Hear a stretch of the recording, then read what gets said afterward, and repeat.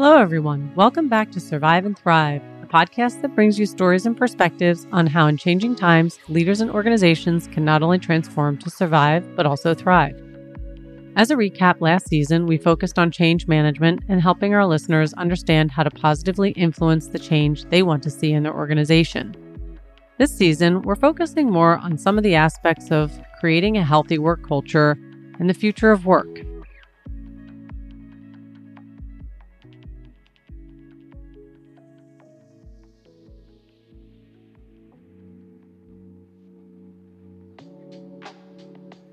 Today on Survive and Thrive, I want to share how some change management items can be used to promote disability inclusion in the workplace.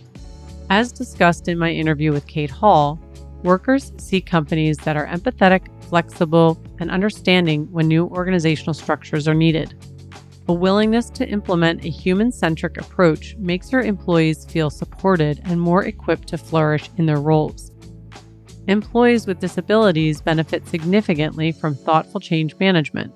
So let's first highlight what it means to be a worker in this group.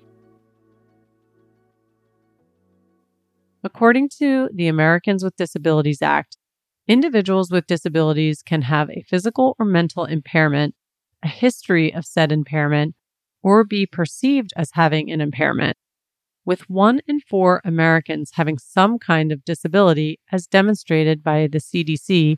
Employees need to be thought of very carefully in terms of their needs, and employers should recognize that this is a common occurrence and not something to ignore or discriminate against. Even discrimination can happen most often inadvertently. Common disabilities can include ADHD, chronic pain, depression, dyslexia, hearing loss, and more. While the list goes on and employees may experience one or more of these descriptions, workers can sometimes feel fearful of disclosing some of the challenges they may be facing. As a result, they may be keeping some of their challenges kept inside, and that can result in heavy physical, mental, or even an emotional toll on the employee, and that will or could affect their work. This dynamic hurts both the employee and the company itself. Since a business is only as strong as its team, cultural and systemic changes must be made when necessary. It may seem daunting, but there are many ways that leaders can nurture their employees with disabilities and cultivate a productive, inclusive environment that allows everyone to succeed. I'd like to just take a moment to illuminate some of the compelling reasons to consider benefits of including individuals that might have various disabilities in the workplace and making an effort to ensure that they feel included. In a 2021 U.S. Bureau of Labor Statistics, it showed that the employment population ratio of people without disabilities is 72%. In contrast, the employment population ratio is only 31.4% for people with disabilities, despite plenty of skilled and productive candidates falling under this umbrella. By embracing disability-inclusive hiring practices, you can recruit from a whole untapped talent pool. In today's competitive market, having access to qualified candidates is crucial, and opening up your hiring practices will only give you more fantastic options to choose from when you're scanning through resumes. Workers with disabilities also provide necessary diversity to your team and can share unique insights and problem-solving abilities that others cannot. As we know, having employees with different backgrounds and cultures and abilities leads to greater creativity, innovation, and productivity. A study by Forbes showed that companies with diverse upper management teams have higher productivity rates than non-diverse teams, which is certainly something to keep in mind when promoting current employees. We've discussed employee retention rates a lot on this podcast, so that's something else to consider, and employees with disabilities are much more likely to stick around, especially if they feel included. We all know the high cost of constant employee turnover, so having employees who want to stay with you is key to maintaining profits, and who want to stay engaged and interested and motivated to help your company is obviously even better for profits. In fact, companies that prioritize disability and inclusion see a 28% higher revenue over 4 years than other companies, as demonstrated by Centric HR. Additionally, employees may become disabled at any point in their life for any variety of reasons. If a worker is still able to provide valuable insights and contributions, then they shouldn't have to change companies just to find a more accommodating environment. It harms both the person and the institution.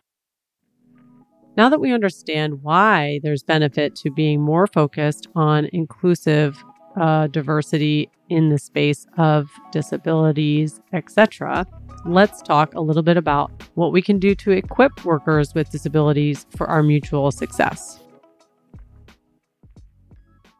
This may seem obvious, but employer websites such as career pages and application portals must be readable to everyone, including candidates with disabilities.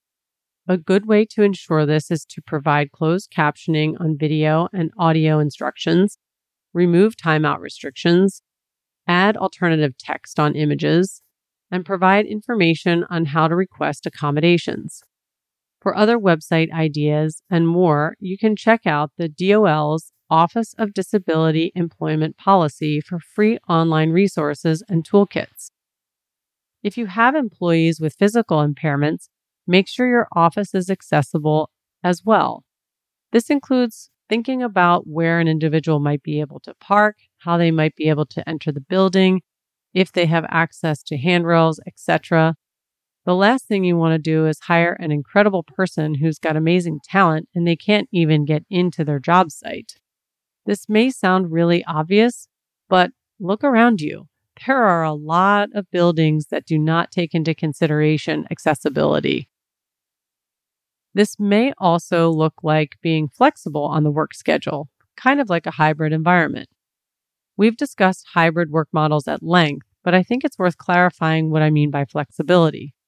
For example, you can choose to require employees to come into the office every couple of days in a week while allowing your employees to choose those days. That gives some flexibility. If you need everyone in person for a meeting or event, you can designate a specific day where you would like that they all come in, but allow them to choose what the rest of the week looks like or choose their other day to be in the office. That's more what we're talking about in terms of delivering greater value for the workers instead of creating some restrictions around hybrid, create some flexibility to support hybrid. This is also helpful for those who suffer from chronic illnesses or other disabilities that may feel an impact to their energy level and can plan their week accordingly. For employees who are neurodivergent, which includes anyone with differences in how their minds work, such as dysgraphia or Asperger's syndrome, it's important to provide adequate resources. For instance, if you have an employee on the autism spectrum with memory and communication needs, it's better to give them clear, non-vague instructions or give them a checklist for tasks with many steps. It's also important to ask your disabled employees what they specifically need to get the job done instead of assuming what's best. Accommodating those with disabilities is not about coddling employees. Rather, it's allowing candidates and workers who are still qualified or even overqualified in some cases to be able to perform their duties and feel that they are contributing successfully as a team member as well. Having the right strategies in place will allow disabled members and neurodivergent workers to become even more productive. Another thing to keep in mind is that it does cost money to offer accommodations, though nothing crippling. For example, purchasing adaptive technology equipment for employee workspaces may cost up to $10,000. When you consider the return on investment of a hardworking, intellectual person who's dedicated to you because you've showed investment and care in them, you can see that there's returns that make that $10,000 less of a figure to worry about. You can also provide low-cost solutions to support your employees, like buying sun lamps for those with seasonal depression. In Season 4, Episode 22, we dove into how the physical space of an office can greatly impact its workers. I highly recommend checking that episode out as well. What does not cost a thing, though, is an inclusive company culture. In fact, it's more beneficial in the long run to put steps in place to intentionally provide a space for employees to feel included. Often, employees with disabilities can feel excluded or misunderstood. By listening to their needs and understanding where they're coming from, you can easily make them feel more comfortable in the workplace.